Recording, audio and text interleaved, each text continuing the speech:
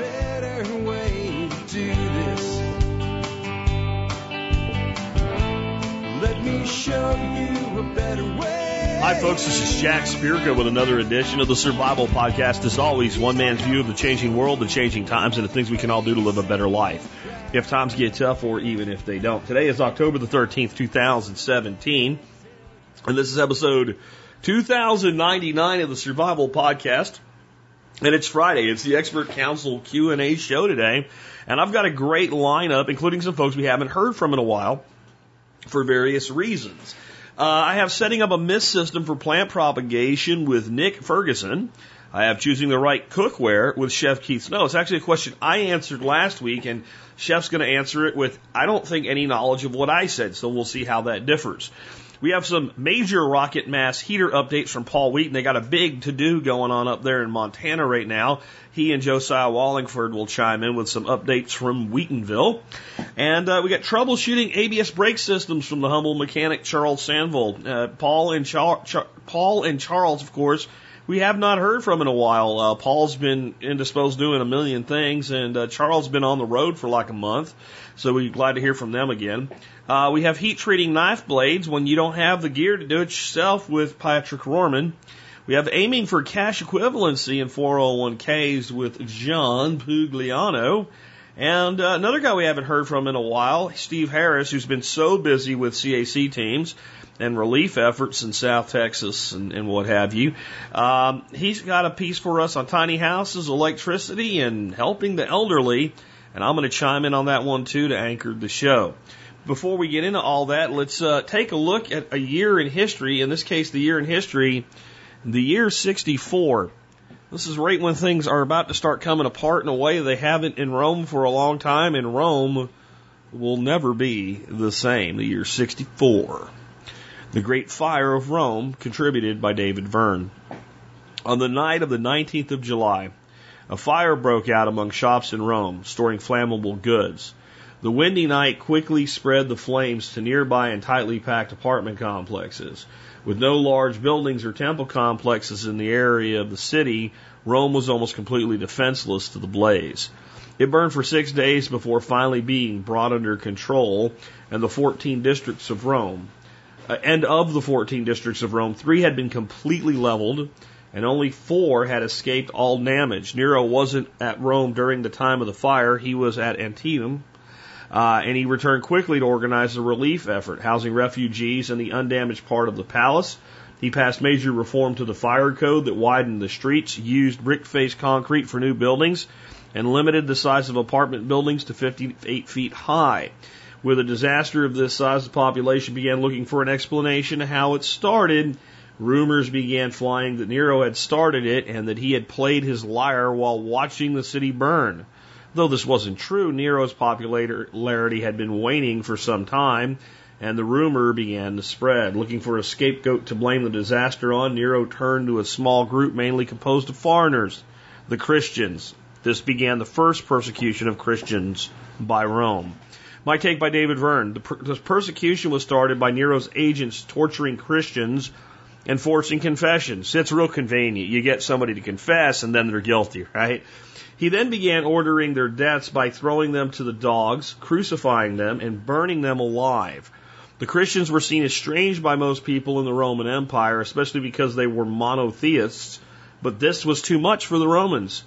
Sympathy for Christianity grew while Nero's popularity fell even further, especially after he began construction on a 100 to 300 acre palace complex in the middle of Rome.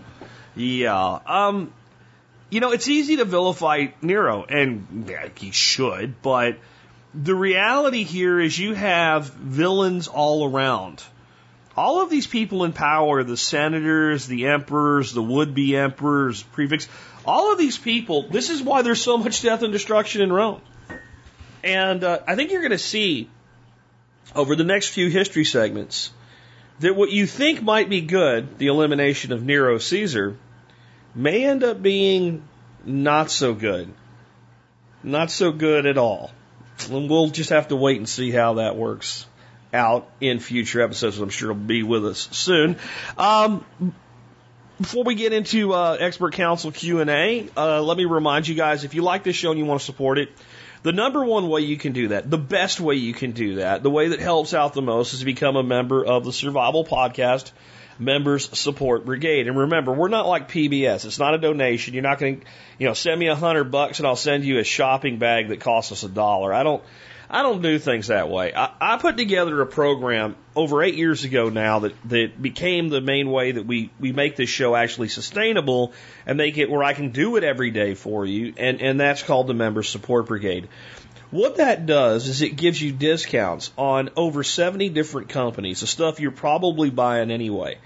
And the odds are that if you actually just, I'd say once every couple weeks, go look at all the companies in the benefits section of the MSB. Familiarize yourself with them and what they do.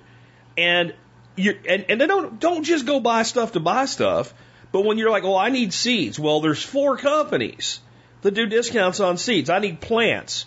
Well, we have Bob Wells Nursery that's 10% off, trees and plants. Well, I need herbal stuff. Well, we got, Western Botanicals. If I need to do get some Mylar bags to package up my food. Okay, we got ready-made resources and Save Castle. Both have those and have discount opportunities for you.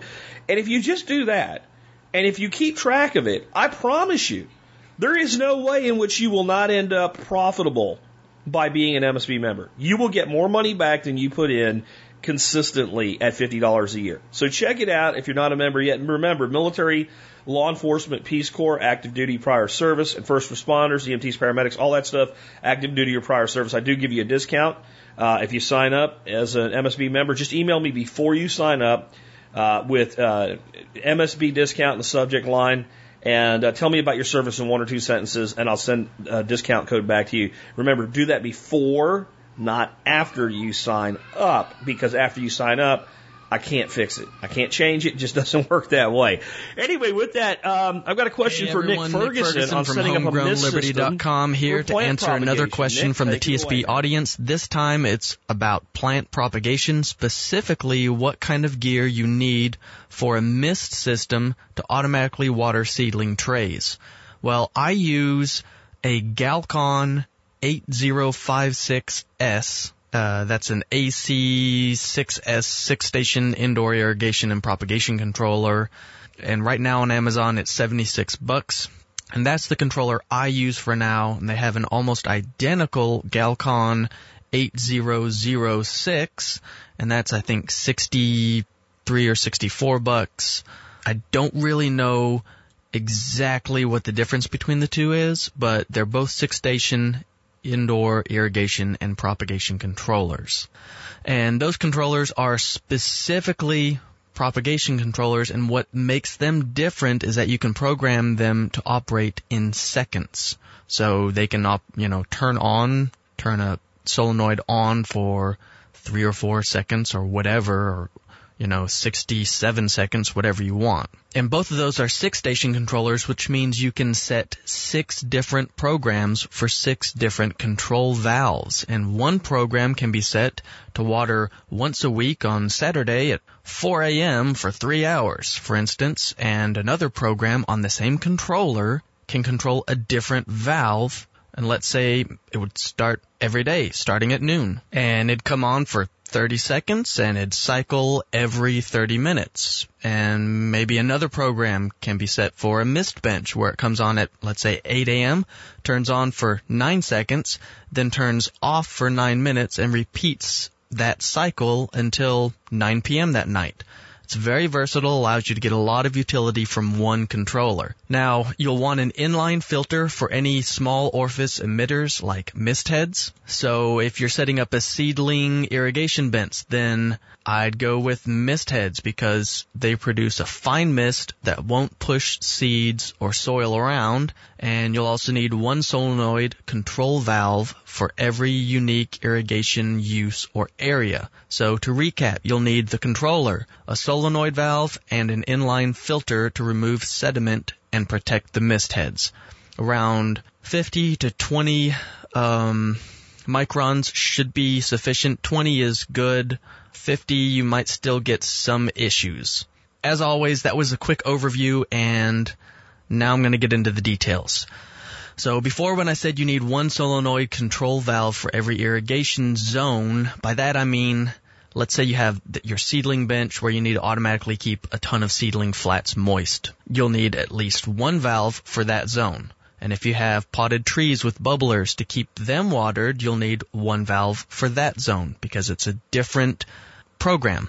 It's a different interval. And if you also want to automate irrigating some garden beds, you'll need another valve for every one of those garden bed zones. And I have no idea what the scale you're talking about, but for most smaller applications like in a greenhouse, you should need something around a 3/4 inch supply line. Larger irrigation zones like for a whole garden or for irrigating a whole hoop house or high tunnel, you'd probably want a larger supply line and hence a larger solenoid valve to control the water going to it. So size the solenoid valve for whatever size water line you're using. They sell them in all sorts of threaded sizes, but I'll just assume it's a more conventional application. You just need a mist bed zone, a ceiling tray watering zone, and maybe one more zone for something else. And that's 3 zones in this made-up scenario, which needs 3 of the solenoid control valves. And as long as you aren't trying to irrigate a whole 98-foot high tunnel, you should be fine just using 3/4 inch valves for all of those, which is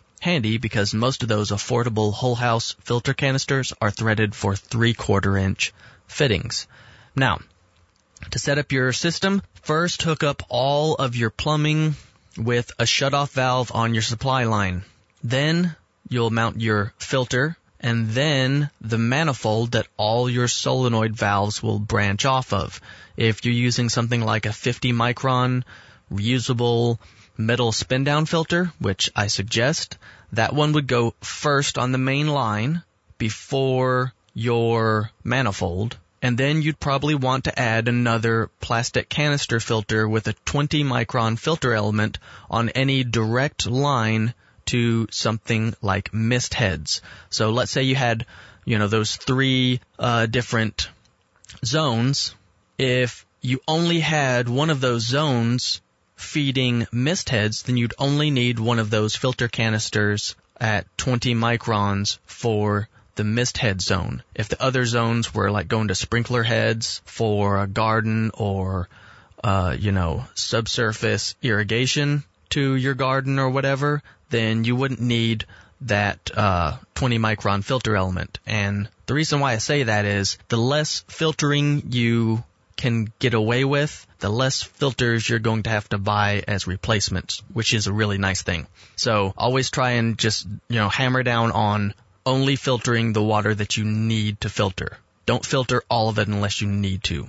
But that 20 micron filter element on any direct line to the mist heads will help ensure that none of those mist heads get clogged with sediment because, once they're clogged, you almost always have to just replace them because the orifice is so small, it's just almost impossible to get stuff out of there unless you're using really high-powered water pressure or sometimes compressed air, and even then, sometimes it doesn't blow all the junk out. So make sure you put a filter on any lines going to mist heads.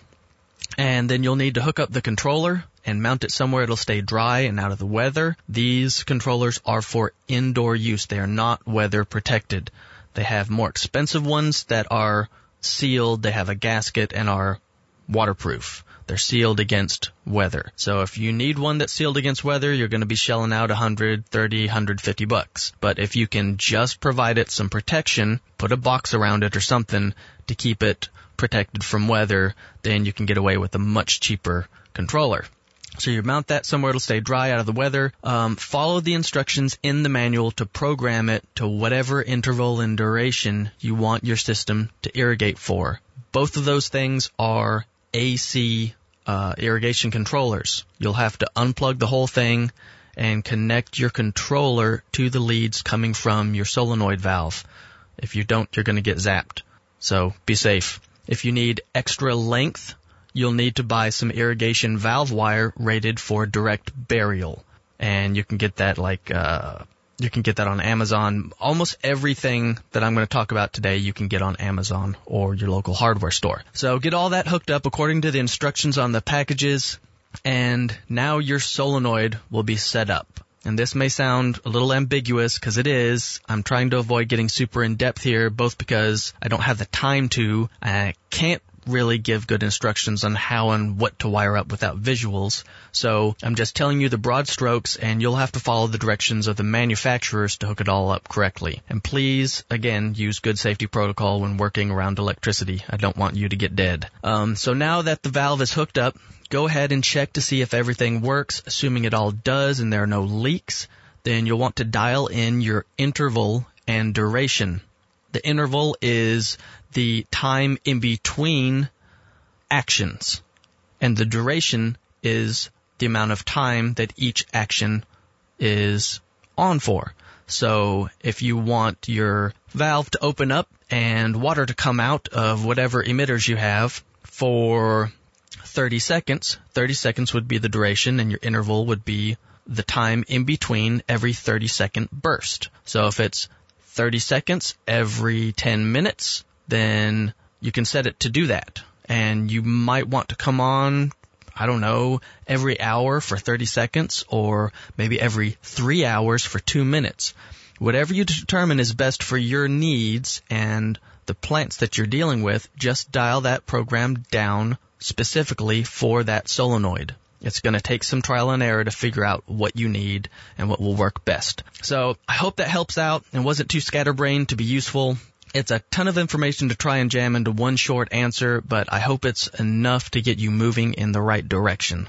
As the year goes by, I'll be teaching seasonally appropriate propagation techniques and methods, including setting up a mist system like you're wanting to do, and all those videos will go out to my Patreon supporters, so be looking for those videos around January when I'll be starting my vegetable seedlings. So if you want to see detailed videos on how to do this stuff, sign up over there to make sure you don't miss out. Just check the rewards tiers to make sure you're signed up at the right level to get first access to the course level content like plant propagation. You can find that page over at patreon.com/homegrown liberty. And I just started with a series of videos touring the family property where I live. So if that's of interest to you, definitely check it out. And for links to all the products I suggest or have used in the past, because it's like 20 or 30 of them, it's too many for me to get all done this morning and get it to Jack. I'll have a blog post over at homegrownliberty.com published in the next day or two with affiliate links to all of the components so you can add them all to your Amazon cart and have them delivered to your door, and you don't have to worry about and wonder if you're getting the right thing. So thanks for the great questions, guys. Keep them coming. To learn more about me and for tons of free, helpful information, check out my blog over at homegrownliberty.com. And to support my new venture into video education, head over to patreon.com/homegrownliberty to sign up and get some great rewards. I'm Nick Ferguson. Do good things. Well, let me tell you something, folks. The value of the information you got right there, and Nick does have a link that he sent me with all of the components, is astronomical. If you want to just have a little backyard nursery, you can make thousands of dollars a year doing exactly what he just told you how to do. The other thing that you can do is if you have a sizable property and you want to plant lots of stuff, you can save thousands and thousands of dollars just by putting one of these systems together. One 4x8 system can make thousands of plants a year, depending on what you make, up to 8, 9, 10,000 plants a year out of one 4x8 system. Two of them, and you can turn, a fairly sizable piece of property into a forest in a couple of years. Or you can make money to buy the things that you need. I mean, this is an incredibly valuable system, and it can be set up very, very easily and quickly. And once you do that, you have the ability to I consider it like printing money. So do consider setting one of these up. And again, there's a link in the show notes today where you can learn how to get all of these components that Nick mentioned to you on how to put this system together. Next up, I have a question for Chef Keith on cookware. Keith, take it away. Hey, Chef Keith Snow with TastyEducation.com. Wanted to address Sean's question about cookware. First things first, do not place any cookware or knives, for that matter, in the dishwasher. That is the fastest way to destroy your knives and your cookware. Now, I'll give a quick example. I used to own one of those Italian mocha pots, and I believe that is stainless steel, and my wife decided to put it in the dishwasher one time, and it looked horrible after one trip in the dishwasher. It was completely I don't know what you call it. I'm not a metal expert, but it was fouled up very, very well after that. So that's just one quick example, and I often see people put their expensive cookware and knives in the dishwasher, and it's just a fast way to owning garbage. So when you're dealing particularly with cutlery, you want to wash it when you're done using it. And I just wash it with soap and water. If there was any raw meat, maybe a drop of bleach, or just some hot water and plenty of soap is usually enough. And then those are set to air dry, or they're dried with a towel and put away in their proper place. And that is not a pile of junk in a drawer where you toss your knives. So just to cover that quickly now, Sean, your question is a good one, and there's always the issue if you're going to go with nonstick cookware. Do you trust the coating? Because when you're using saute pans, as you well know, you're dealing with high heat, and often the time from the pan going from room temperature to blasting hot is pretty short, and it really doesn't matter what kind of pan you're using. That is, extreme stress on the pan. So I definitely stay away from the really inexpensive non-stick coatings, and I've always been slightly distrustful of them in general. Currently, what I use is a brand called Swiss Diamond, and I met with their CEO in Charlotte, North Carolina, I don't know, maybe 3 or 4 months ago, and got a feel for exactly how this stuff is manufactured. It's made in Switzerland, and I learned all about the coatings, why his is stable. And after using it, I feel pretty comfortable with it, but it's still a piece of cookware with a coating on it. So if you abuse it with the wrong utensils, if you take it and put it, from room temperature to blasting high heat, those type of things are definitely going to wear out just about anything quickly. So I tend to take a little care with that, but that's a brand that I feel rather comfortable with. I probably have over a dozen pieces, and it works very well. It's very easy to clean up. One of my new favorite things is cooking rice in my Swiss Diamond pots, because normally if you cook rice in a standard, stainless steel pot, you're left kind of scrubbing out stuck-on rice invariably every time. But when you use the non-stick, it's just a very simple wipe out. So that's something that I really dig. Also, I'm going to mention a brand to you where I've also met and know the CEO and creator. It's a dude named Rich. He's in New Jersey, and his company is called Extrema. Or Extrema is the name of the pan. You'll find it at ceramicore.com. And this is ceramic cookware. And what I like about this company is the gentleman spent 20 years or so with DuPont Corning when they were making ceramic. They no longer make ceramic. If you see any of that stuff, it's usually stoneware, because the plant in the United States has been closed down. But this guy had a lot of experience with this type of cookware, and he designed and sourced and made the molds, you name it, for his Extrema cookware. And he works with one firm overseas. I'm not sure if it's China or Taiwan, but he's invested in the equipment, so he's there 3-4 times a year. So he follows his process from start to finish, and they do have an excellent product. So if you're concerned about chemicals and all that, you want to look into this Extrema, and that's with an X, so Xtrema, Extrema cookware, ceramicore.com. I had a dinner with that gentleman probably 7 years ago in New Jersey at a steakhouse, and we broke bread, and I got a good feeling for him and the quality of his products, and I've used them extensively. So I can say with certainty those are good. So, Sean, I hope those options are good for you. And both of those brands will give you, an 8-inch skillet, probably in the $40 to $70 range. So maybe a tiny bit above your stated budget, but not crazy. So I hope that helps. And TS peers, I want to encourage you all to visit Food Storage Feast, where you'll learn how to cook with your food stores.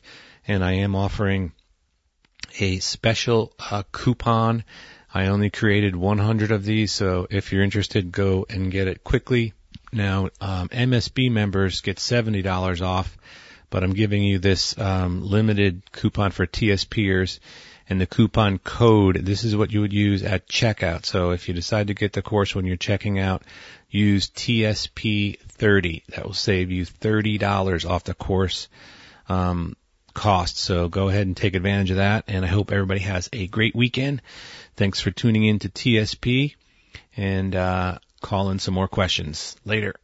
You know, great stuff from Keith. And remember, what started this whole thing is a guy's got a wife that wants to shove all the cookware into the dishwasher no matter what he does or says. And, I don't really know how to solve that problem. I don't know, shock collar and see if we can get away with it. No, seriously, I kind of said my piece on this last week, but I just want to reinforce something about my opinion on cookware anymore. Like I said, there are some specialty things. I think it's good to have a good, just a good quality, like a T-file nonstick pan. For if you're making eggs or something, you're not using real high temperatures, you can pull that out, use the appropriate thing on it, and it does make your life easier, But I've gone all cast and carbon steel, all cast iron and carbon steel. Man, you talk about having to take care of stuff, and it's still going to wear out and whatever, and you can't wear out one of these things. And it is not hard to take care of at all. If you wash these pans as soon as you're done cooking, everything just comes out of them easily.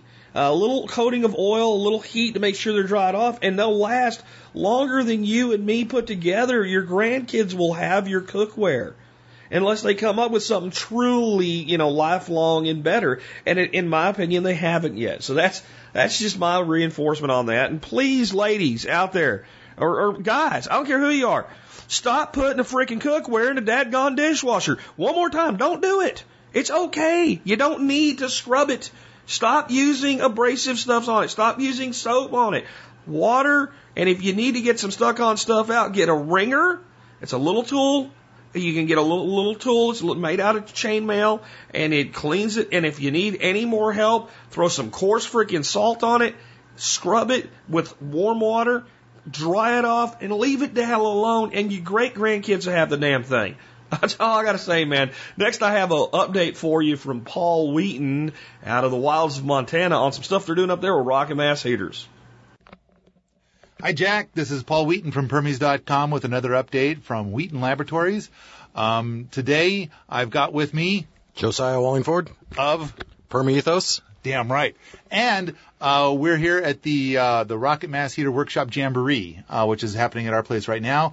I think we've got 5 days left. It ends on Tuesday. Yep. And so part 3 is about to begin on Saturday. Imagine none of your listeners are going to be able to make it. But we'll tell you what we've already built, because it's a 3-part workshop jamboree, and for each part there's multiple things happening at once, so people won't get bored with just one build. They can wander around to all of them, and they tend to hook up with their favorite innovator. We've got the top innovators in the world in rocket mass heater technology here right now. Great guys. Yeah. Yeah, very exciting talking to these guys. Oh, yeah. These people are very brilliant.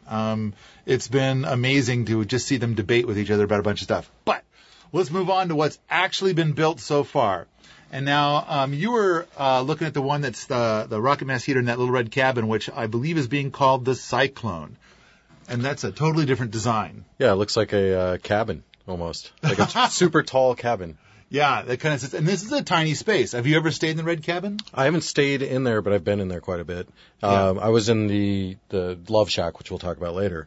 But it was very warm. Yeah, when I was in there, they were testing. They were testing heat everywhere they could. Right. And they had a glass door on it, which was a pot pan. Yeah. They've actually been fabricating something in our metal shop here for quite a while. But I think they're going to ditch that and just stick with that little glass lid. It's cool. It was an interesting way of doing it. But a very different, it was for a tiny house. I mean, this space is tinier than a tiny house. I think it's probably one of the smallest rocket masses I've seen. And it was kicking out heat. It was and it nice definitely has a mass. In fact, most rocket mass heaters have a barrel or something shaped like a barrel, and that's for the instant heat. This has no instant heat. It's all long-term heat. Now, it snowed last night, and Ernie was saying it was almost 60 in there in the morning. Yeah, So. And the fire had probably been out for 10 hours. So, but that one's being called the Cyclone, and it's an extremely different rocket mass heater design. We're seeing a lot this year in stratification chambers. The stratification chamber is the big thing. For all your fashion models out there, when you go out you walk that runway with your rocket mass heater, make sure you have a stratification chamber or you'll be booed off the runway. All right. The next one is right outside the red cabin. We built a big hugelkultur bed. And there's been a lot of interest in having greenhouse rocket mass heaters. Yeah, that's exciting. Especially when we were just talking about how you could get your starters going. Instead of starting them in the house where they're just going to get totally shocked when you bring them out. Right. You start them there. So when you start your seeds indoors, they eventually have to be hardened off. And so this would be a way of not having to ever harden them off. Yeah. And so, but beyond that, it'll be an alternative to a greenhouse. Or, more importantly, what most people think of is, how are they going to do their heat in their greenhouse? It has to be a wet-tolerant rocket mass heater, and that's what was demonstrated there. Great frost mitigation, too, if you're not going to have it in a greenhouse. Yeah, true. Yeah. So if you're just on the edge of being able to grow your favorite something or another, then on the coldest day, you can fire up this rocket mass heater that's embedded in this hugelkultur. But it's massive. That's got to be the biggest rocket mass heater I've ever seen. Right, because we can just pour, and we're going to make it bigger, too. We're going to dump more dirt on it. Okay, you wanted us to point out in this quick update about the 2 rocket hot water heaters that were created during the appropriate technology course this year. Well, they're getting so much use. It's like the most used rocket masses on the property, I think, as far as the people in the event. True, because you use them in the summertime, too. Yeah. Hot water. So we got one that's next to the dishwashing station, which is a vertical tank hot water heater. And then we've got one next to the shower shack, which is a horizontal tank hot water heater. And both of them are rocket powered. They take just a couple of sticks and you've got very hot water. Yeah, you heat it, you start the fire, go take a dump, and then by the time you're done, you're ready for a shower. And they each hold, I think, I'm not sure, but I think they each have a 55-gallon drum holding water on the inside. So you've got a 55-gallon tank there. And then I showed you just a little while ago the Minnie Mouse rocket mass heater, which is located up in the Love Shack. And you stayed in the Love Shack before, but it would have been nice to have that in there when I stayed in there. Because that was like April? Yeah, it May? was early spring. It was late spring. Yeah, it was still cold. It was snow. There was still snow. There was snow on the ground. Yeah. And so now there's a heat source in there. We put the Minnie Mouse. This is Peter Vandenberg's invention. And so it sits in a little corner. And the Love Shack's actually smaller than the Red Cabin. And I think I measured it the other day. It's a little over 6 feet wide on the inside and about 11 feet long on the inside. Yeah, it's nice. You got a back wall. You got extra back wall backing on the back wall or extra mass so that you're not heating up the wood around the cabin, and it's a nice little area. It's a well done thing.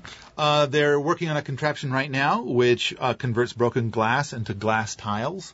That's kind of because we're in the middle of the Innovators event right now, part 2 of the Jamboree.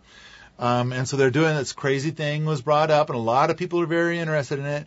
And I think next year for the Jamboree, we're going to definitely do at least one rocket forge. Cool. Yeah.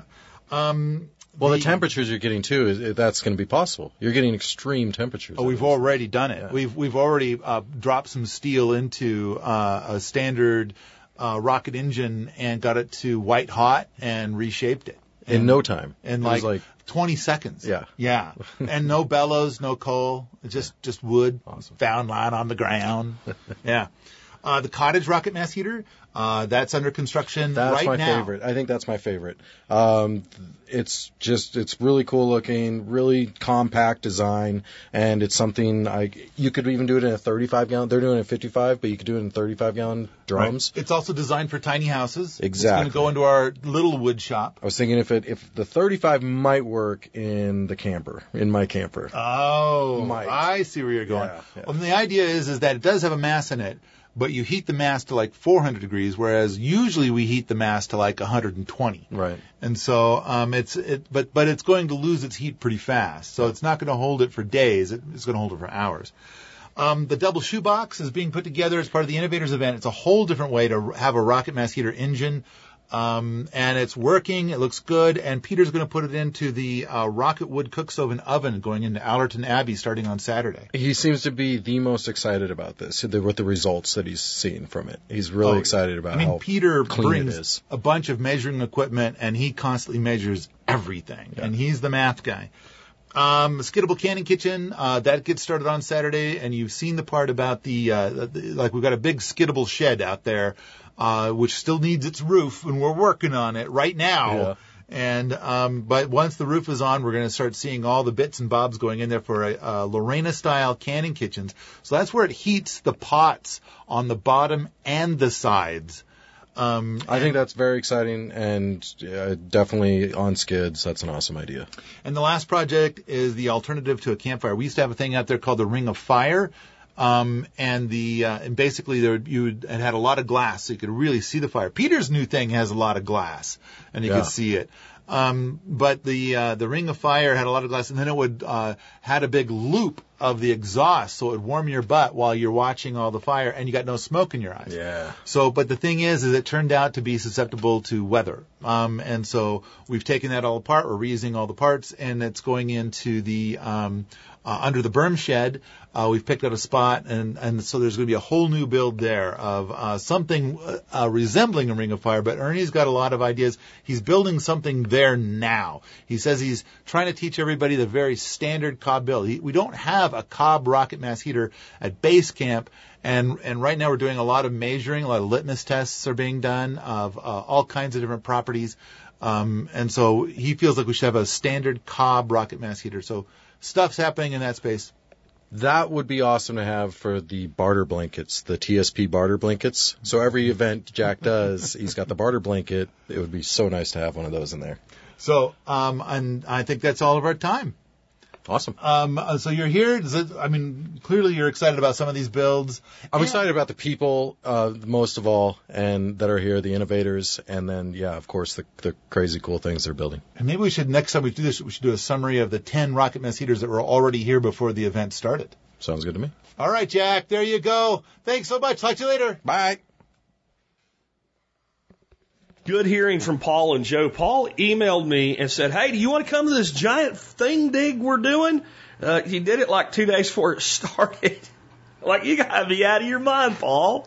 I mean, really, 2 days? I couldn't drive there in 2 days. I'd actually love to get up to one of Paul's events sometimes. You got to give me a little more heads up than that. I got hunting next weekend, and we got Crypto Gulch coming. We got that launch coming in a few weeks. We got the Quail Tracker coming on Monday. We got a bunch going on here, but good to hear from Paul and good to hear from Joe too. I'm glad he's continuing to really make headway with Perma Ethos, and it's really gratifying for me to see that. For those who maybe hadn't been around long enough to know, I was one of the founders of Perma Ethos.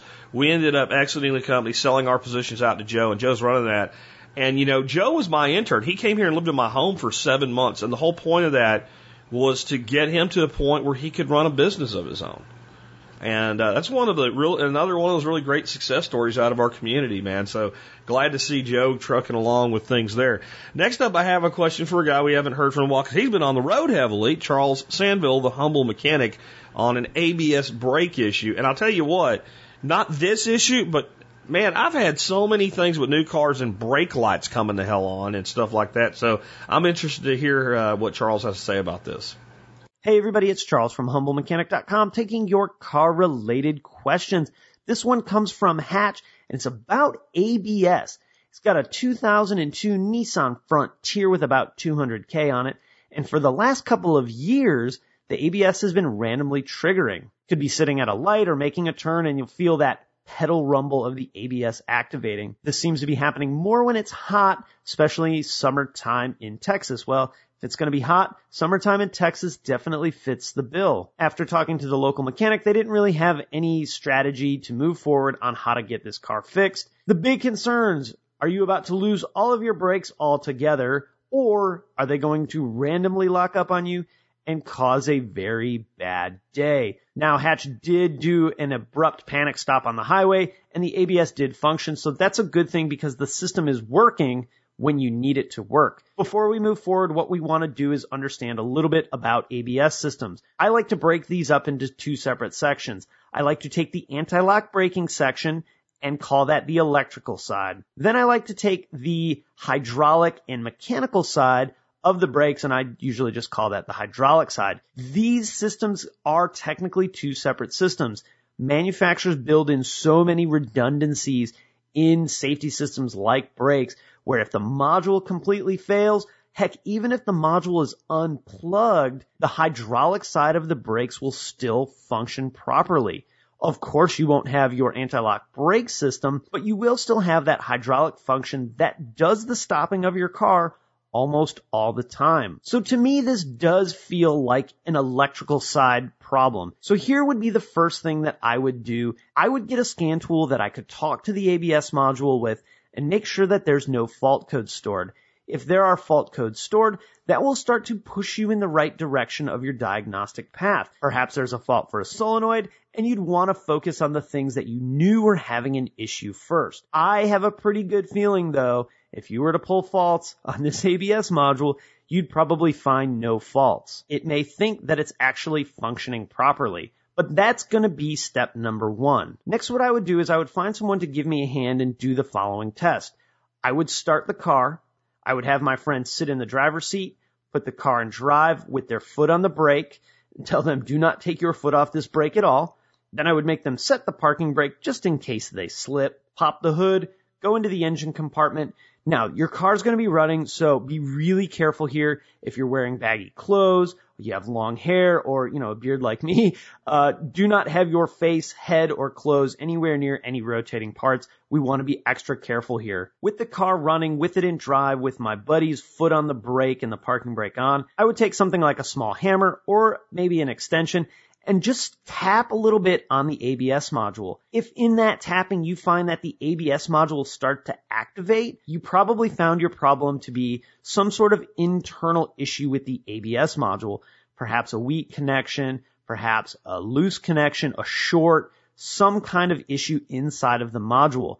It's not a guarantee for 100% that the module failure is what's going on, but if you gently tap on that module and it starts activating, you definitely have a problem with it. If I did that and I found nothing, my next step would be to move to inspect the wiring. Now for this, you want to have the car off, key out. You can even disconnect the battery if it'll make you feel better. I don't think you need to, but it's definitely not a problem to do that. And I would inspect the wiring. Typically, from my experience, what I've found with ABS module failure, usually when it's a wiring issue, it's the ground wire for the pump.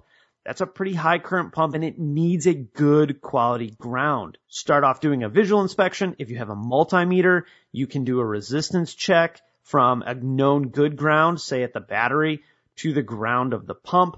That works okay. That's a static test.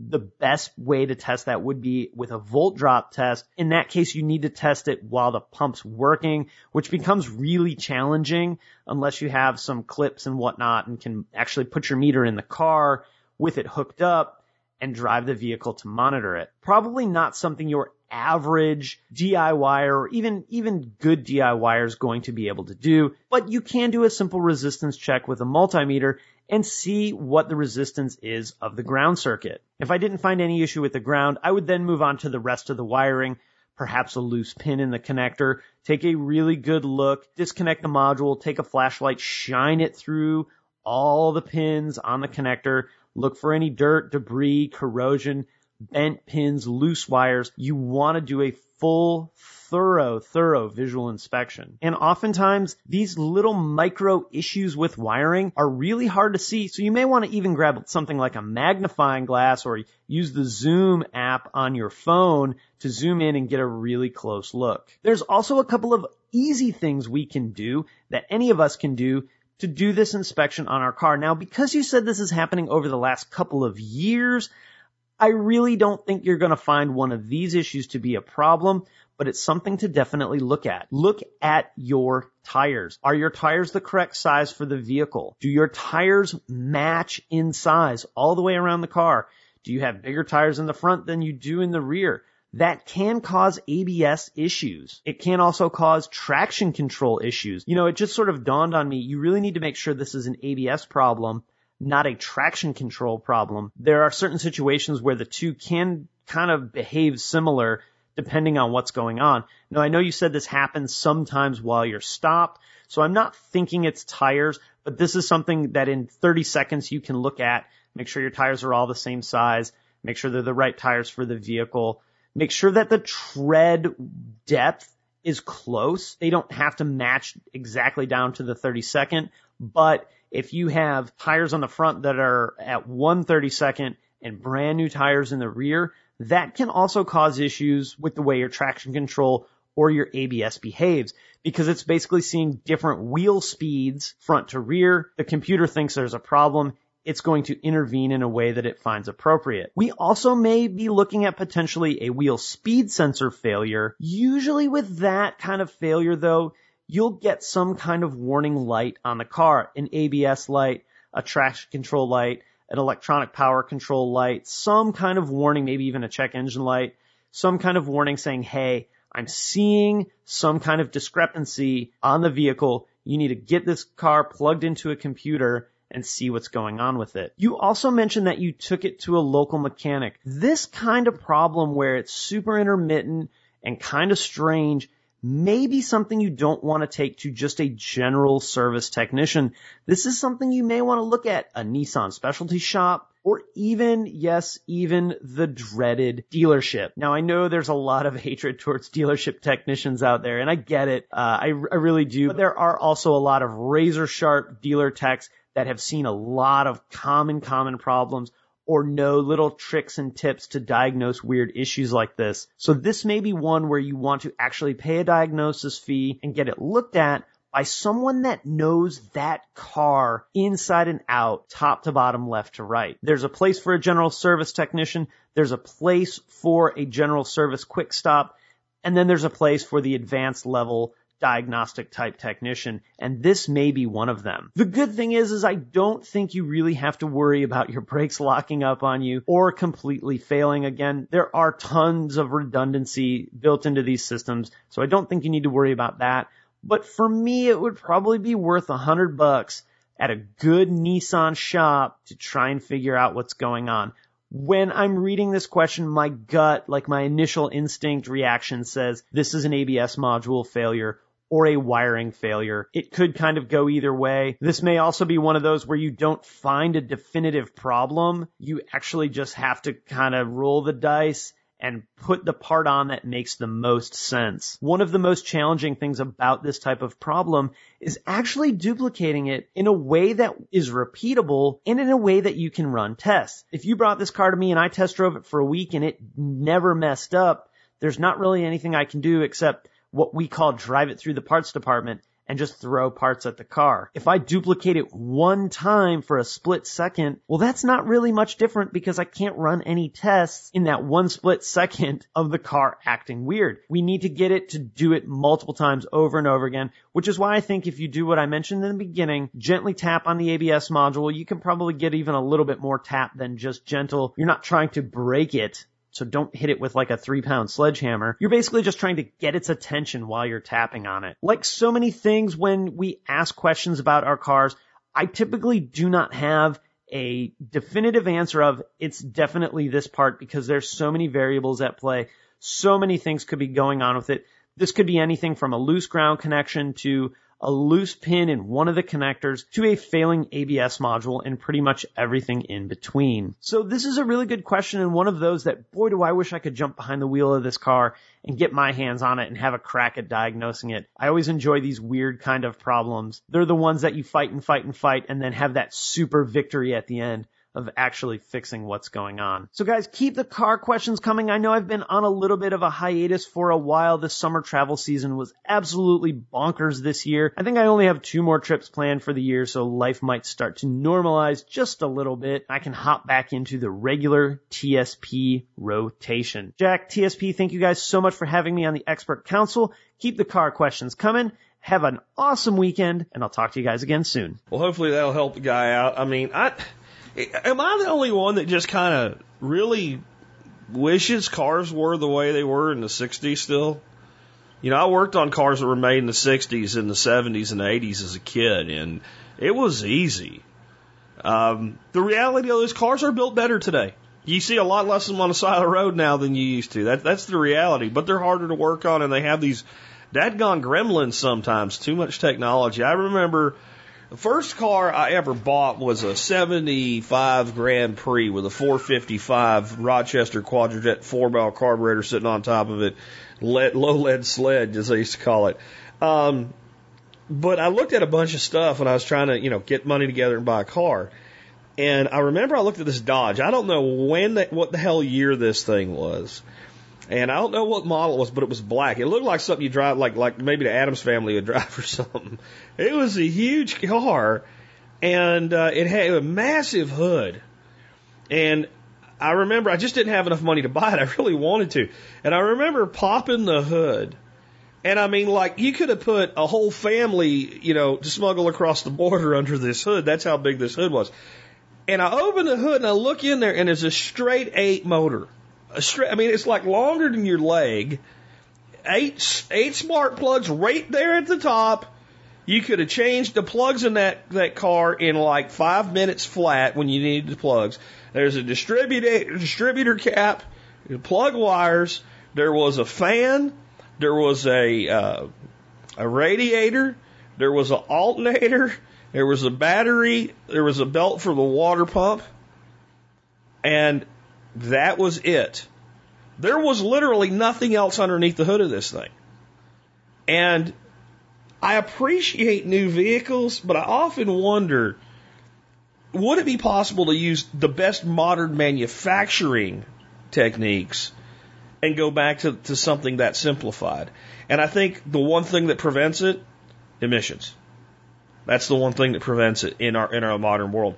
But in the end, I think, we might have a lot more simplified life. Instead, I think what we're headed for is electric vehicles. Faster than most people would want to believe, though I've heard something recently that makes me wonder how that's all going to work, because the people that work in the electrical power industry that generate the electricity are like, yeah, no. If half of America had a plug-in electric car right now and came home tonight for the first time and plugged it into the grid, whoa, there's not enough power. There's not enough electricity. So it'll be interesting to see how that transition happens, because, boy, the winds of change are headed for it. And there's a lot to it from a standpoint of quality, really. I mean, an electric vehicle, if you can make it work, is ideal compared to a gas vehicle. Not just to save the planet or some shit like that. Just from a standpoint of, if I have to explain it, you won't understand. I don't have time to today anyway. But anyway, let's move on. I got a question now for Patrick Rohrman of MT Knives on making your own knives and heat treating when you don't have everything you need to do the heat treating yourself. Patrick, take it away. Hey guys, this is Patrick Rohrman with MT Knives, coming to you today with today's expert counsel question of the week. Today's question comes from R. DeWeese. I hope I said that right. He's an MSB member in South Carolina. His question is, Jack, I listened to Friday's show today and you said you needed questions for Patrick, so here they are. Patrick, can I make a blade from 1080 or 1095 steel and send it to someone for heat treating, hardening, and tempering for a knife? I've made a few knives from pre-made blanks and want to step up my game, but I don't have the money for the equipment. I'd love to have temperature-controlled kiln, tank of various fluids, ATF, peanut butter oil, etc., but have neither the money nor the space to take on a new hobby. But I'm good with a file and would love to shape a blade of my own creation. However, once I get the steel shaped, in order to make it usable, I need to have it heat treated and tempered. What would you suggest? Is it better to have a knife maker do this, or is any heat treating service sufficient? Thanks. Well, knife making is a lot like cooking, and just like if you have somebody who's a real skilled chef, he can make a pretty amazing meal with less than perfect ingredients. And you can have somebody that's a pretty lousy chef tear up a perfectly good steak. Knife making is no different. You can start out with premium steel and quality material and have it all ruined by somebody that doesn't know what they're doing. Or you can have some mediocre steel and have somebody that's really proficient in what they do and turn out a pretty stellar blade. So there's a lot of contention about what's the best steel and what's the best heat treating methods. But what I'd say to you is, a lot of makers start out with some 1095 or some 5160. One of the big reasons for this is because it's a pretty forgiving steel. The heat treating process doesn't have to be, overly crazy, and you're still going to end up with a pretty good blade. The real question is what do you expect? What do you want out of a knife that you make? When you pour all your sweat and time into that blade, do you want the best possible cutting edge you can have? Or are you okay with just a mediocre blade that is going to work fine for the task that you're going to throw at it? Are you making a blade that you're just going to go out there and use and abuse? And, are you making something that you want to just show your friends and have something that you made? And how much money, budget do you have? Are you looking for the most affordable route, or are you just looking to have the best blade that you possibly could have? So these are all questions that you have to ask yourself. I would say if you want the best overall performing blade, you need to find somebody who's very reputable in heat treating and somebody that you can trust.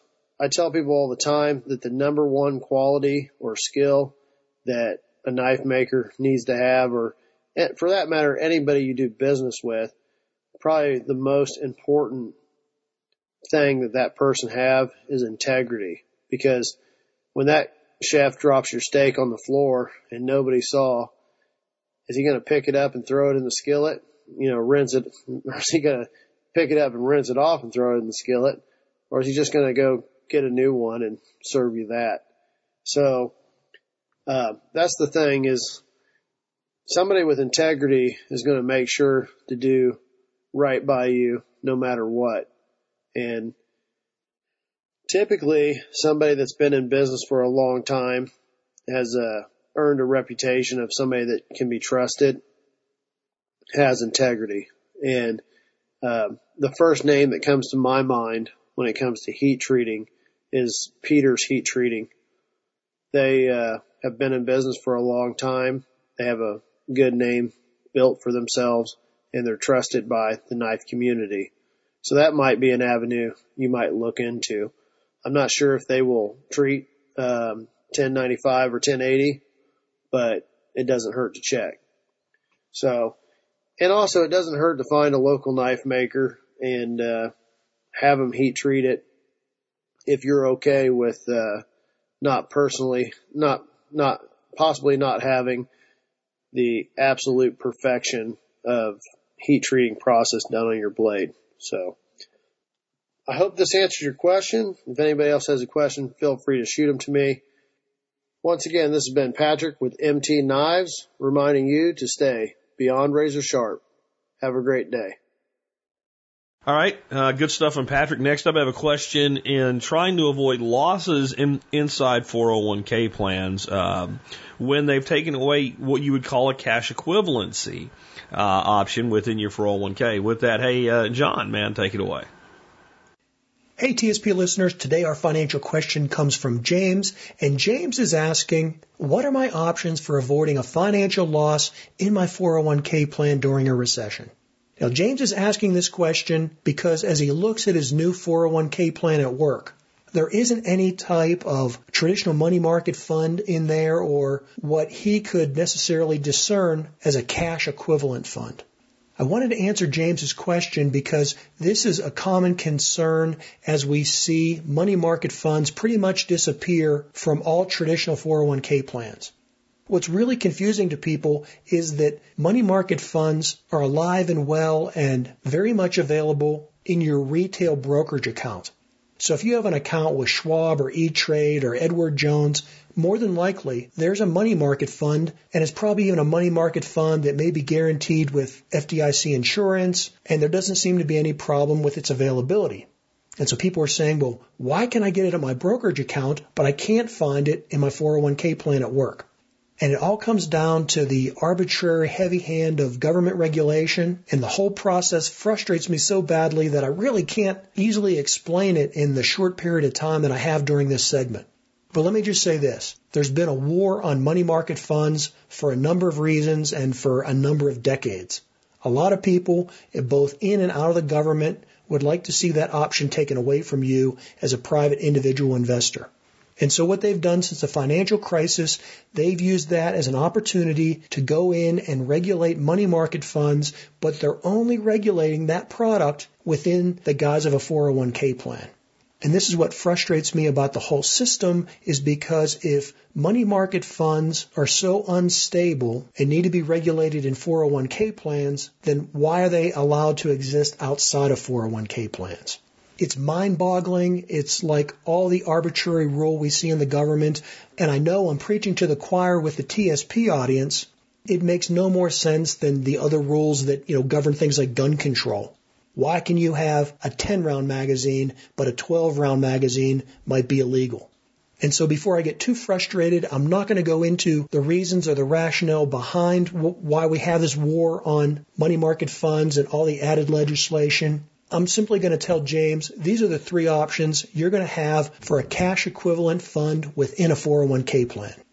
Option one, you may still have a money market fund because they haven't been outlawed. As of late, they've just become very regulated and very restrictive, and most companies don't want to deal with those restrictions, and so they're just eliminating them. But you may have an option. So that could be number one. Number two is that you probably have, and I know in James's case you do have, a U.S. Treasury bond fund. And in some cases, it may even be called a U.S. government money market fund. And that's because, in a sense, it is nothing more than the old traditional money market fund, but instead of using and relying on ultra short-term commercial paper or commercial debt, these government bond money market funds can only invest in U.S. government debt, and for the most part, it's very short-term government debt, so it's probably invested in like 90-day T-bills. And the third option that I'm aware of for a cash equivalent within a 401k plan is what's being marketed as stable value funds, or you may hear them called guaranteed retirement funds or guaranteed value funds. And they're not a bad deal. They're generally going to pay a higher interest rate. I've seen these paying interest rates of anywhere from, say, 1% to maybe 2.5%, which is quite a bit more than you're going to get in a money market fund. But the problem I have, and that's not the right word to use, the concern I have is that these funds are being marketed as stable value or guaranteed value, guaranteed principal. And the reason that concerns me is from a purely theoretical standpoint, they're no more guaranteed value than the old traditional money market fund was before all those heavy regulations were imposed on the money market funds. The money market funds was never actually guaranteed to have a net asset value of $1. There was always the possibility that the value could fluctuate based on the commercial debt that it was invested in. This very short-term, ultra-liquid corporate paper. It's called corporate paper. It's corporate debt, short-term corporate debt. And while it could always vary, and during times of financial crisis like in 2008, there were one or two funds which broke the buck, meaning that their value temporarily did drop down below $1 in net asset value. And while that could occur, and while it did occur in some limited situations, generally this was a self-regulated industry standard where companies that provided money market funds did their best to preserve that $1 net asset value because they didn't want to be known as defaulting or having their investors lose money. And so while it wasn't necessarily 100% guaranteed, in reality, in practice, de facto, it was guaranteed. And it did work out, and it's worked out for the last, 75 years that traditional money market funds have been in business. And so while I don't necessarily have a problem with these stable value funds, What does bother me is that there's nothing really underwriting the stability of these funds any more than the stability of the institutions that backed up the original money market funds. These stable value funds are really hybrid products based on debt and based on an insurance instrument. And so the debt could be government treasuries that are 100% backed up by the federal government, but on the other hand, it doesn't have to be. That debt could be the junkiest of all corporate junk bonds. Doesn't necessarily have to be all investment grade. And so you still have risk of corporate debt, just like you had risk of corporate debt backing up the viability of money market funds.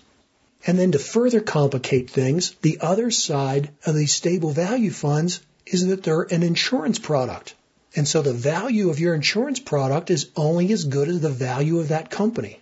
And I'm not trying to imply here that insurance companies are bad. I'm just saying that they are not necessarily any more inherently stable than the old companies that stood behind the traditional money market fund. And in some cases, you may find they're exactly the same company. And so my concern is not that stable value funds are unreliable. In fact, I wish I had a lot of those options when I'm dealing with a private broker, because I would probably use them. If I had a stable value fund available to me from a company like Vanguard or Fidelity, and they were paying me 1 or 1.5% interest, I would probably take that over a traditional money market fund that was only paying 10 basis points interest. So what I think you as the individual investor have to be concerned with is who is standing behind and backing up the value of that stable value fund. Are the bonds that are invested in it, are they high quality investment grade bonds? And are the insurance instruments that are backing it up, are they underwritten by a very high quality insurance company? Well, I think as an individual investor, it's very hard for you to figure that out. The other concern is that these products are very complicated. They're paying a higher interest rate, and so they probably will come with additional restrictions that were not on traditional money market funds. And what I mean by those restrictions is longer holding periods or redemption fees, things of that nature. And if they're not imposed now, maybe they will be once all the money market funds have been regulated out of existence. And then these stable value funds will be able to increase their restrictions and their fees at that point. That's what concerns me.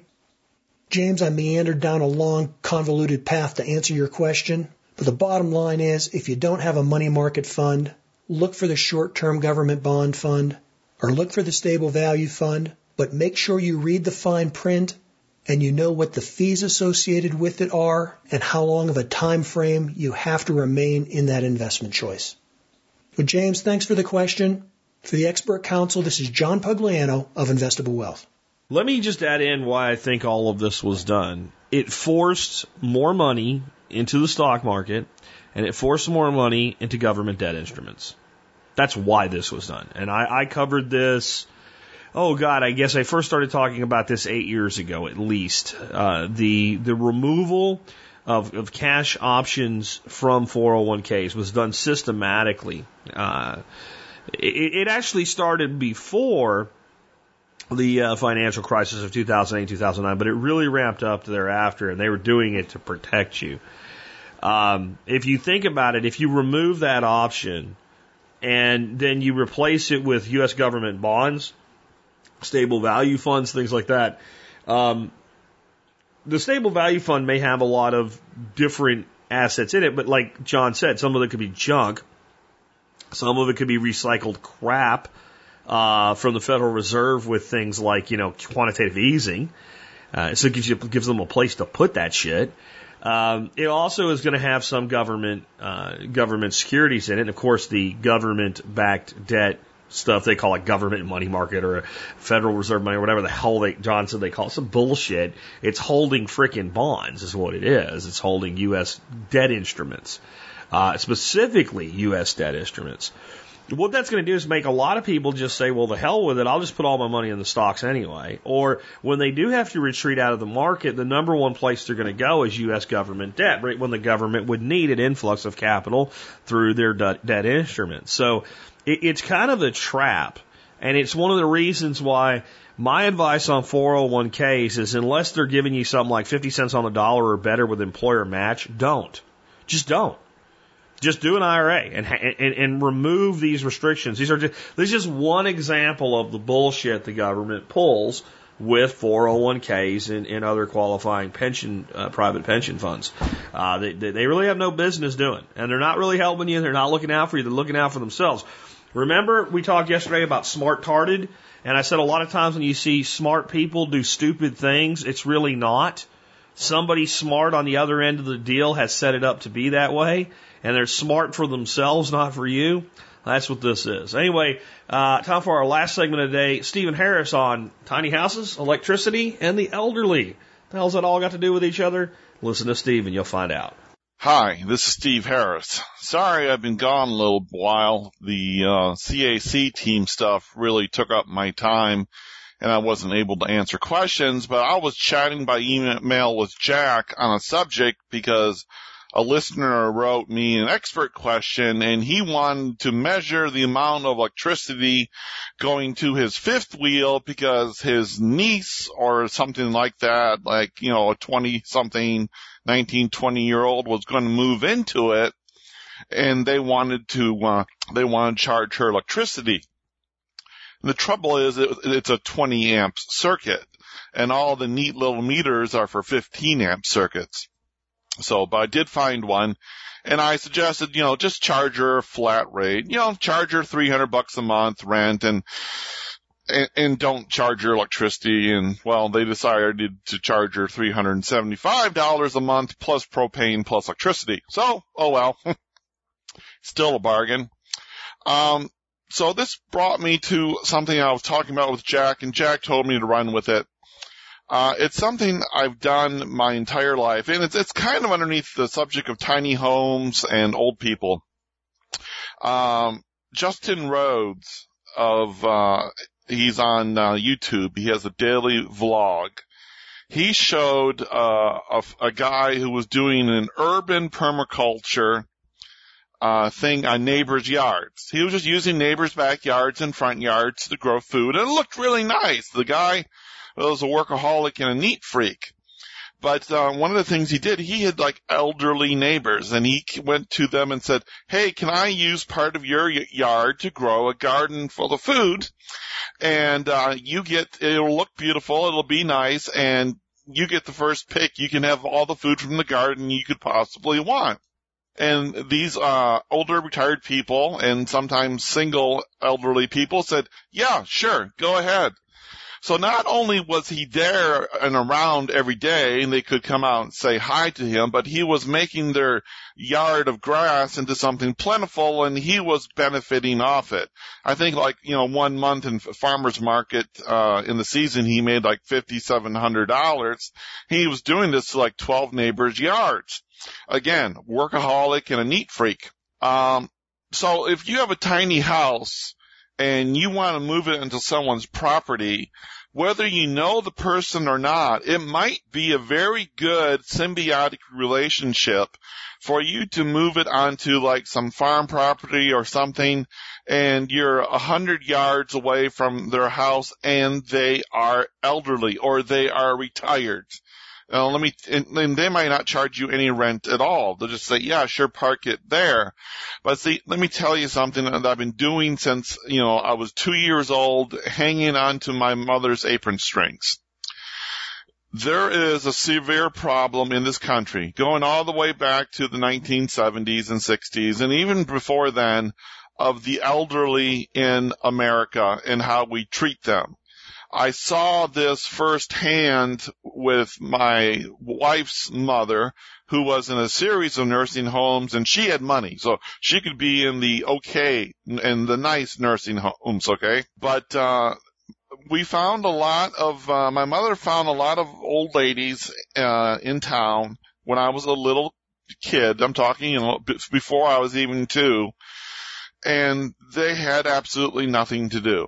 I mean, I remember one lady, her name was Mrs. LaBelle, and she was bald, and her biggest decision of the day was, did she want to wear her red, her blonde, or her black wig that day?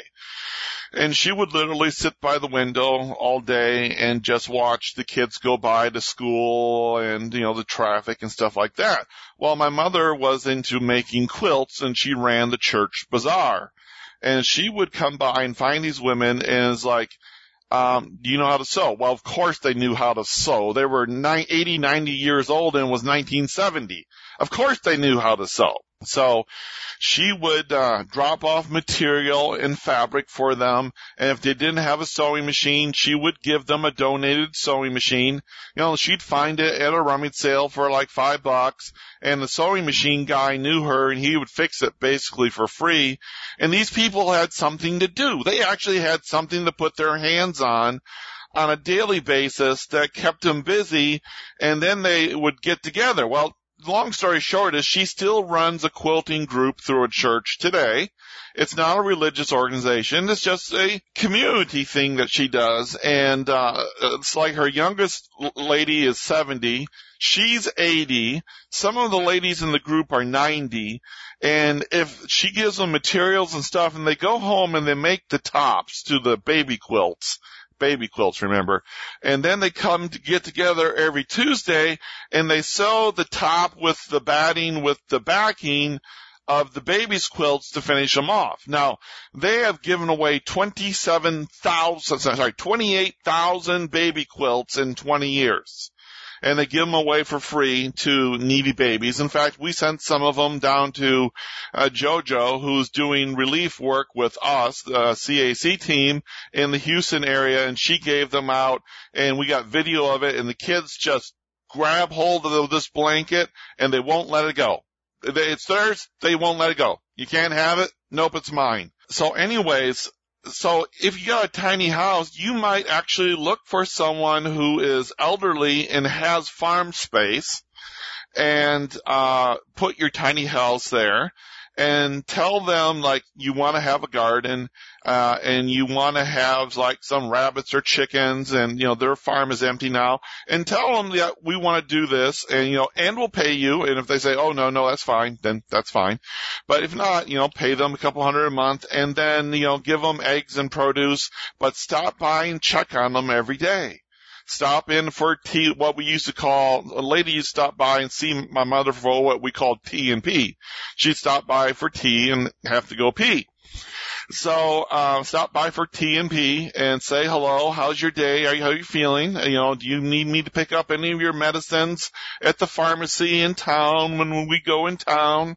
And look, we got some butternut squash we harvested and everything, and really, be this person's guardian, be their friend. I mean, this is one thing you can do to get cheap land, for your tiny home or your tiny house, but, it's going to require time on your part. And you're not doing this to do it because it's a duty for your land. You're doing this because you genuinely want to help and contribute to that person. You're not doing it just for the land. It's got to be part of yourself. So, anyways, I forgot what I was going to say. So anyways, this would be a good thing to do for finding land. Hang on a second. Okay, I remember what I wanted to say. Well, let's say you don't live in a tiny home. Let's say you got some 2, 3, 4, 5, 6, 7, 8-year-old, up to 10-year-old kids, and you have a golden retriever or a Labrador, and it just loves people. Pet me, pet me, pet me, pet me, pet me. It would be a great thing if you had a local retirement home or nursing home that was near you, and you went in and it's like, hey, like every other Wednesday, could we stop by, especially on those snowy days where everyone is kept inside in the winter, and could we bring my kids and our dog with us, and just, the old people get together in the center of the nursing home. They have a seating area, a big seating area with TVs and other stuff. And, you just bring in your puppy, your dog, or whatever, and they just get some animal love. I mean, it's very, very therapeutic to pet a dog. Most places, they try to encourage it, but if you wanted to volunteer, and get your children exposed to the wisdom and the knowledge and the life of some older people and how to respect the elderly and the ones, these people are smarter than we'll ever be, okay? Let me tell you, by the time you're age 80, you know quite a bit. But, to get your children exposed to this, to get them used to, like, doing something for others, even if it's bringing by your dog's going to love it, or your pair of dogs, or whatever you want. Just bring your love sponges by in retirement or elderly home. Most of the times you can just walk in. They just think they just think that you're, someone's relative. If you can, ask them. They'll say, yeah, you know what? Tuesday afternoons would be great because we don't have anything going on for them on Tuesday afternoons. They got movie day and they got bingo night and they try to do their stuff, but what you'd be the icing and candles on the cake, especially at a lower income place where it's basically just older people in a room or in bed all damn day long until they die. How we treat our elderly is also quite often said, as a way a society is judged, is like, how do we treat our elderly? And I have to tell you that it is really pretty bad the way we treat our elderly in this country. So anyways, this is a little off subject. It's a little bit of a life lesson from my experience, from being a child up to being age 50 now. You can really make a difference. The loneliness, the sheer loneliness and boredom that some of these people have is just insane. They were giants. They were titans of their era. They did great and wonderful things. They raised children and grandchildren and great-grandchildren, and now that they've become infirm and feeble, and sometimes they've lost their memory and gone into dementia, which is a horrible, horrible way to die. Their family has basically abandoned them because they're too busy. If you can, please do try. It will be very well received. And this is Steve Harris for the Survival Podcast with a little bit off the subject answer for you. I'll talk to you later. I thought for my segment today I would kind of expand on this thought from Stephen Harris. And I kind of wanted to point out that there's always more than one way to help a specific group of people. Because, Steve talked about, like, let's say visiting folks at an old folks home. And there's people that feel like, I don't want to do that. And I understand. And I think that, so one of the ways that a problem can become worse is by people not helping because they don't want to do what they think is necessary to help. And I don't mean that they don't want to help. I don't mean that they're not willing to help, but they feel like, well, that's not me. I really can't do that. And I can tell you that it was a struggle for me every time I went to see my father-in-law, Fred, at this memory care facility called Silverado. But I went because it was him. And I always wanted to see what I could do to help people there, but it was a very uncomfortable place for me to be. It was a lot like a really, really nice hospital crossed with a restaurant. I mean, this place, if you're going to be stuck somewhere with dementia, it's probably the best place I've ever seen. We certainly spent, months as we knew we were going to come to that decision eventually, finding the best place we could. It was about as good as it gets, but it still had a hospital-like feel to it, and that's not me, man. I don't think I could have a job in a hospital. If I'm in a hospital, it's because I need to get well desperately, and I'm going to get the hell out of there as quick as I can. So the problem is then when you start suggesting things, and it's the same reason that, like, with my tenets of modern survival philosophy, my last tenet is what you do matters and make your own plan. Because if I tell you have to do these 10 things specifically this way, then you fall out because you get right up to the point where I really don't want to do that, and you find a reason not to. So I think a lot of people look at something like this problem, and this is a big problem. This is a huge problem. And they say, well, because I don't want to go visit old people at an old folks home, that they can't do something. And Steve just gave you an incredible variety of things that you can do. Before I give some thoughts on this, I want to talk about sort of how this became a problem. When you look around at other cultures in the world that don't really have this problem, what you see are multi-generational households. And grandma, grandpa, etc. are in the house with the kids. And this solves a lot of problems in life because when the kids come home from school, grandma's there, what have you. But the reason that we don't do that isn't because we all got together and decided once a person hit a certain age, we didn't give a damn no more. That's not what's happened. One of the things that happened is we went from one parent working households to two parent working households. And you'd think that would have actually increased the number of, in-laws living with kids and stuff like that. And at first it sort of kind of did. But what also happened is as women came up in the workplace, developed their independence, couples became more affluent in the middle class. And frankly, people like their freedom and their independence. And the mindset changed not just with the young person looking to the old person, but the middle-aged person as they aged, not from, well, if I'm there, I'm this asset. If I'm there, I'm this burden, was one of the things. So a lot of old people resisted that. And now we have multiple generations of that. But the other thing wasn't that they would be a burden. The other thing I think is a bigger thing, and I think this will be a struggle for me as I age if I end up in this type of situation. I don't want to live in someone else's home. I mean, I think most people can understand that. I don't want to live in the home owned by my son. I want to live in my home. And you can understand that. And I think a lot of this delta has been created because older folks want their freedom. They want the ability to set the damn thermostat wherever the hell that they want it. They want the ability to come and go as they please without, and even you say, well, if I had my dad or my mom or my mother-in-law living in our home, I'm not going to tell them when to be home and when to go. Have you ever been a guest for more than a day or two? Don't you kind of feel sort of like I have to build, because it's their home, I have to manage my life around their needs. And I think things like tiny houses have an ability to solve that problem in multiple directions.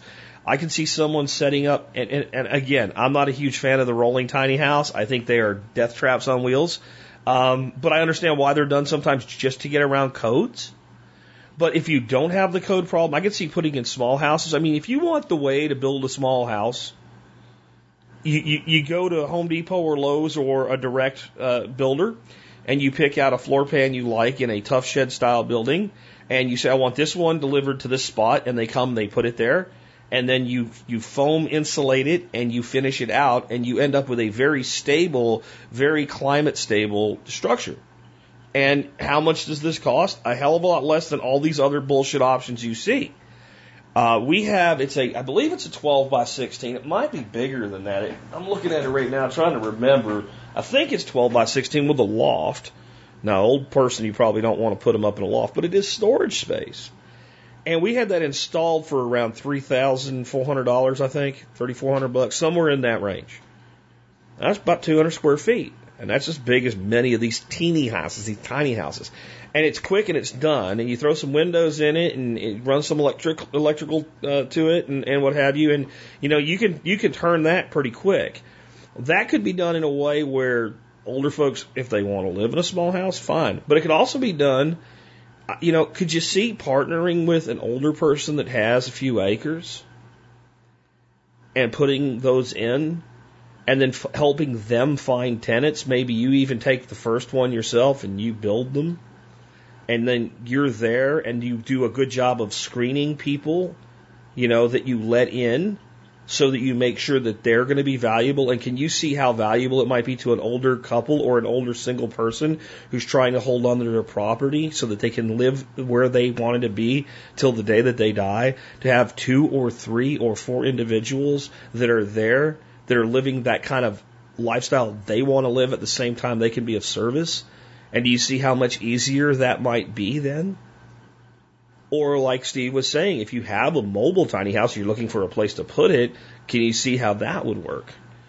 can you see how maybe somebody that's technology astute might figure out to basically be the Airbnb of this type of thing? Matching people up, providing the ability for people to have a background check. Because, this thing, background checks are expensive. They're not very expensive, and they can be done for the person that wants them done. That's how most of them are done now anyway. So you self-certify yourself by ordering your own background check and paying for it. And that way, you're not putting some guy that's been to jail 17 times for cooking meth in the back of some old lady's yard. But there's a way that could be done. And then there's no need to be for evangelism to go out and help people figure out how to use that, because these older people aren't necessarily astute at using these types of websites and things like that. And I'm telling you that the solutions to this problem are not complicated. The problem's complicated, but in the words of Bill Mollison, in general, though the problems are complicated, the solutions are embarrassingly simple. But the thing with this one is there's thousands of different ways to come at it. And what I'd like to challenge you to do over the weekend is think about how, in some small way, you might be able to contribute to any solution, no matter what it is, including solutions we didn't talk about. Don't always look to me for all the solutions, or Steve, or any council member, or any authority figure, or expert, or industry expert, or whatever, to always have all of the solutions. There's as many solutions to this problem as there are people suffering from it. There's a lot of things that could be done to, alleviate all these problems. And the government's in the way of a lot of it. I think one of the best things we could do is start putting daycares in old folks' homes. That's been done in a few test cases, and it's worked really well. But you got to have a certain level of person. You couldn't do that at a memory care facility where person all of a sudden thinks it's their baby and takes it and runs away with it. That was always, we brought Teague in there, but we always were, mindful that you had to make sure that something like that didn't happen. Because that's the kind of thing that happens when people lose their faculties. So you have to have, older people that are still able to get around a bit and have their faculties to do something like that. But that's another opportunity. There's things like, they call it visiting angels and what have you, but I see an opportunity there to maybe take people that aren't that old yet, but they're retired, and do it more of a voluntary thing. Meals on Wheels is a great idea, but what I've seen from it, and the few times we've been involved with it, the food sucks. The food sucks, and the people that they bring it to don't want to eat it. There's an opportunity to help in that way too, though. And I think sometimes maybe we need to think small instead of big, and decentralized instead of centralized. Sure, if you try to create the next new Meals on Wheels, there's a mountain of government bullshit to get through. But if you organize your church or any kind of a group, or next door neighbors, or whatever it is, and say, why don't we just find 10 elderly neighbors? And between the 10 of us, we'll all take them each one meal a week. We'll rotate.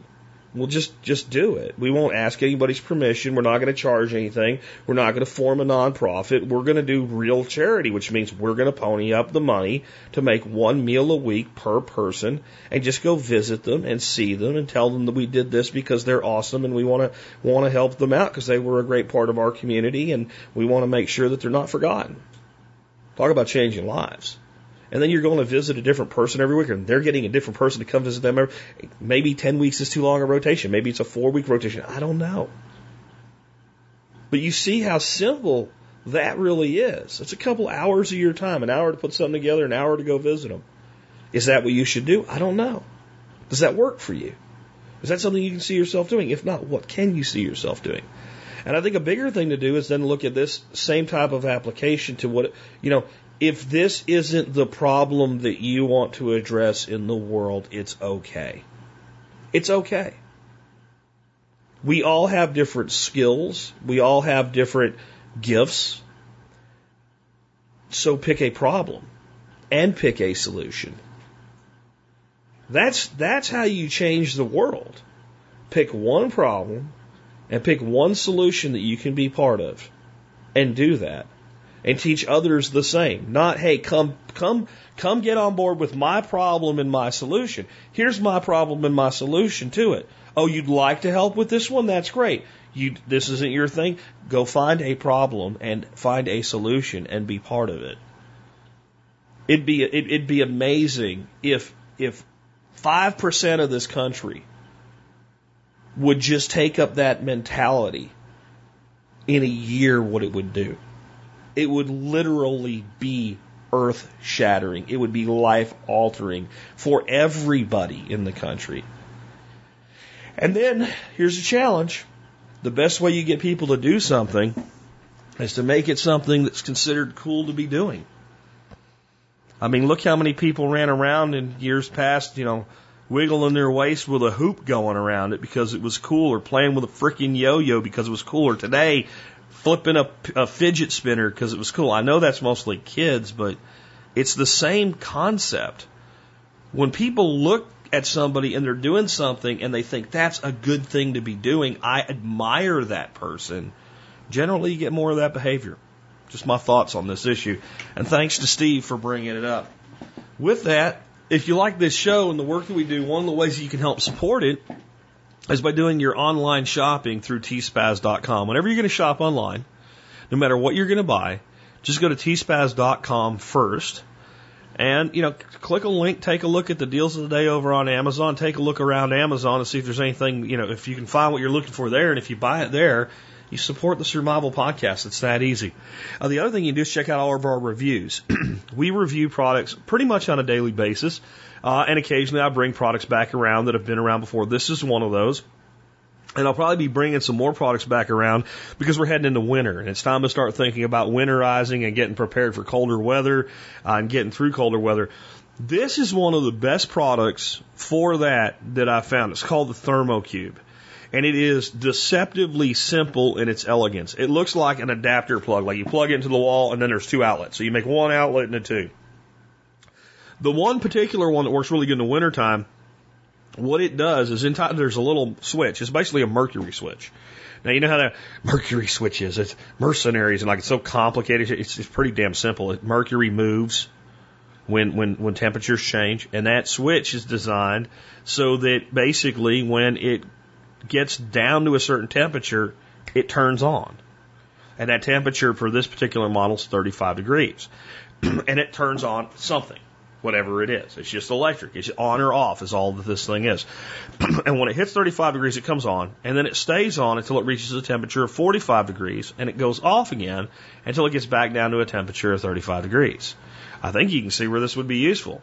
If you have a stock tank heater, it doesn't have a built-in switch, and some of them do, this would be one example of what you could do. What I did with it is I had a heater in my greenhouse, and it just turned the heater on whenever the temperature got below 35 degrees and turned it back off whenever the temperature got to 45 degrees.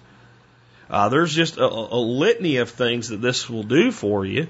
Another use that I used it for, in Arkansas, we had issues where it got really cold and we'd have the pump house for the well freeze up. So I just got me a spiffy 100-watt light bulb, and I got me a spiffy second 100-watt light bulb. 2 is 1 and 1 is none, and this thing happens to have 2 plugs in it.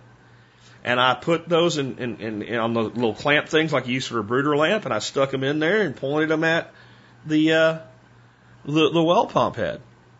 And then I plugged this thing into the power outlet and plugged those in there, and of course they didn't come on because it wasn't cold. And what would happen? Well, when the temperature hit 35 degrees, those 200-watt light bulbs would come on, and that was enough to keep my pump from freezing up. That's all that it took. And then when it got to, it could get really hot, 200-watt light bulbs in a pump. Yeah, I got to 45 degrees, went off. Back down to 35, back on. All by itself. And that way, if one of the light bulbs went, I'm tired, I'm done, pop, well, I still had one. So I'd check it every couple of days, and if a light bulb had burned out, you dingle, dingle, dingle, put a new light bulb in there. Boy, I'll tell you what. The few bucks this cost, saving your well pump from freezing up one time, let me tell you, that's an investment you made well right there. I promise you that's a good investment. We had temperatures last year so cold in our little pump house here that, it was big. When I took a drive the day of that one cold snap, there were ice sculptures everywhere, if you get my drift, where pipes had busted and ruptured and then and we didn't have any. I took a little space heater, because I knew it was going to be even cold for a light bulb. And I took a little space heater and I put it in there and I plugged one of these things in. And 35 degrees, 45 degrees, boom. 35, 45, boom. I'm telling you, this thing will save you money. And how much does this amazing piece of technology cost? They're like $12.95. And you can find them some other ones. You can find them on at 0 and off at 10, on at 120 and off at 100 for maybe running cooling equipment, on at 20 and off at 30, on at 35, off at 45, kind of the most useful one, and on at 78 and off at 70. So that's another thing you can use for cooling. So there's a lot of different options. But again, the on at 35 and off at 45 seems to be the most universal one.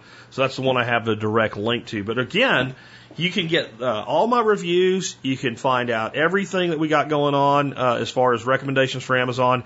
Every review has little tags in the bottom that you can see, like all of our cooking or all our electronics and stuff like that. And anytime you shop through tspaz.com, you help Survival Podcast and the work that we do here, no matter what you buy. And that's really a cool way to help support the Survival Podcast. Just tspaz.com. It's easy to remember, TSPAZ.com. Next up, we got our song of the day today. And our song of the day today is a cool one. It's by, honestly, my favorite Beatle. My favorite Beatle was George Harrison. And it's called Any Road. And it's a really cool song. And it ain't one of these songs you really have to think about to understand what he's saying. The basic concept is that if you don't know where you're going, it doesn't matter what road you take. And that's a lot deeper than it sounds on the surface, but I wanted to read you a bit of the song facts on this. This was Harrison's last album he recorded before his death in 2001. He could not finish recording before he died, so the album was completed by his son Dhani. And George's son Dhani said that while he and his father were in Hawaii, they walked by a beach and they saw a sign that read as follows: "If the wind blows, you can always adjust your sails. But if you don't know where you're going, then any road will take you there." And that became the inspiration for the song. I kind of want to merge this with the fact that George Harrison died at 58 years old.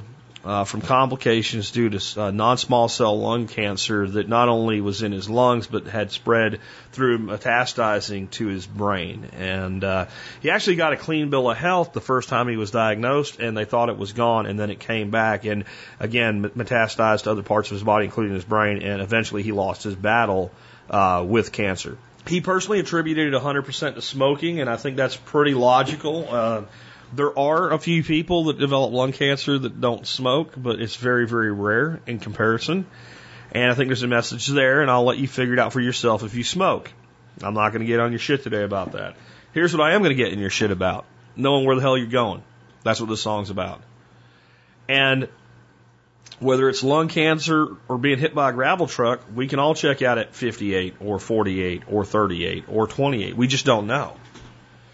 We just don't know how many days we have. I've talked about the example before. Like, we might value life more if we did know how many days we had, and everybody in their house, as part of your condition as being a life form, had a giant barrel full of marbles. And to go do shit that day, when you got up, you had to take a marble out of that bin, stick it in your pocket. And that represented your day. And at the end of that day, poof, the marble went away.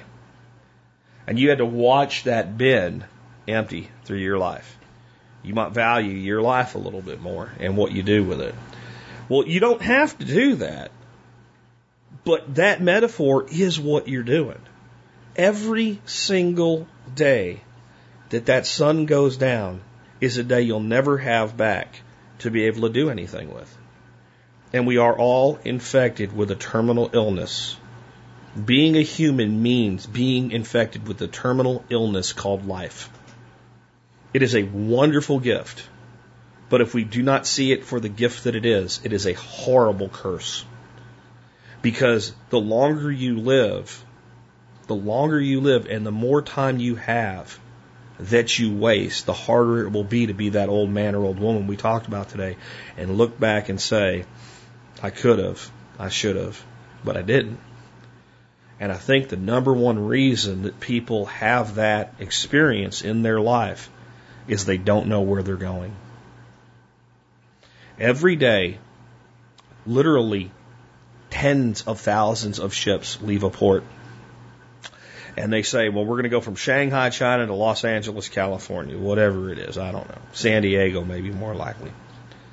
We're going to get there around 9 o'clock, 0900 on, Tuesday the 15th or whatever. And damn if that ship does not pull into that port 99% of the time when they plan to be there. But if they don't, they either end up there a little early and sitting out at sea waiting for their turn to come in, or they end up a little late and the harbor master adjusts accordingly because they went around a storm or something like that. But they leave a place and they get to a place thousands of miles away as planned every time, because that captain plots a freaking course and knows where he's going before he leaves. If he doesn't do that, the odds that they will end up where they're supposed to be when they're supposed to be there are infinitesimally against them. And how would they even know when they got there that that's where they were supposed to be? This is how far too many people live their lives. So my other challenge for you this weekend, as we close down on a Friday, is to figure out where you want to go. Notice I didn't tell you where to go. I think we have far too many people telling far too many other people where they should go and what they should be doing with their lives. And I find the people that are most adamant about what other people should be doing, they're the person telling another person to put a fire extinguisher and a smoke alarm in their house, and that they should do that, and it's really important, while their house is literally on fire, burning to the ground. And people are like, don't you think you should, your house, no, man, you need to put that, your house is on fire right now. No, you need a smoke alarm. Dude, your house, turn around, right? I see a lot of that. But what I don't see enough of is people just being encouraged to believe in whatever they want to believe in, to set that goal and go for it. Because if you don't know where you're going, you might as well just get on any road and start driving. And if nothing else, do that and use the sights you see as they pass you by for encouragement to figure out what it is you really want. And then plot a course and realize you are the captain of your own ship called life. With that, this has been Jack Spirko with another edition of the Survival Podcast. Help me figure out how to live that better life if times get tough, or even if they don't. I've been traveling on a boat, in a plane, in a car, on a bike, with a bus, on a train. Traveling there, traveling here, everywhere, in every give. Pay the price with the spin of a wheel, with the roll of the dice. Ah, yeah, you pay your fare, and if you don't know where you're going, any road will take you there.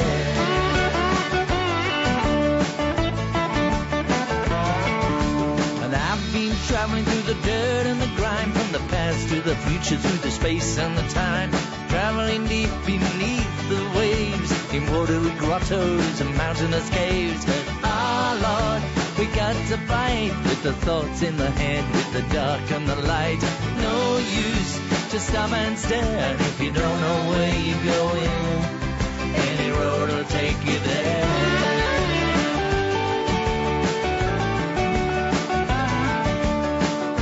You may not know where you came from,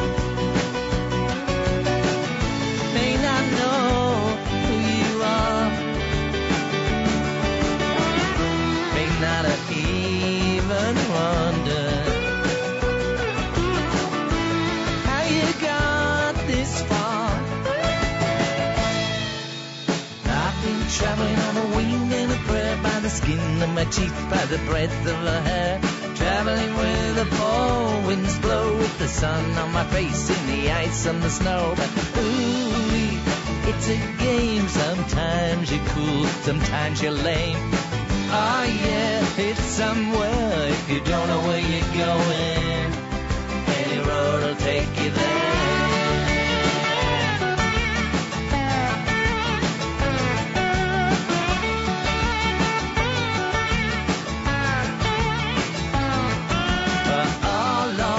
We pay the price with the spin of the wheel, with the roll of the dice. Ah, yeah, you pay your fare if you don't know where you're going. Any road will take you there.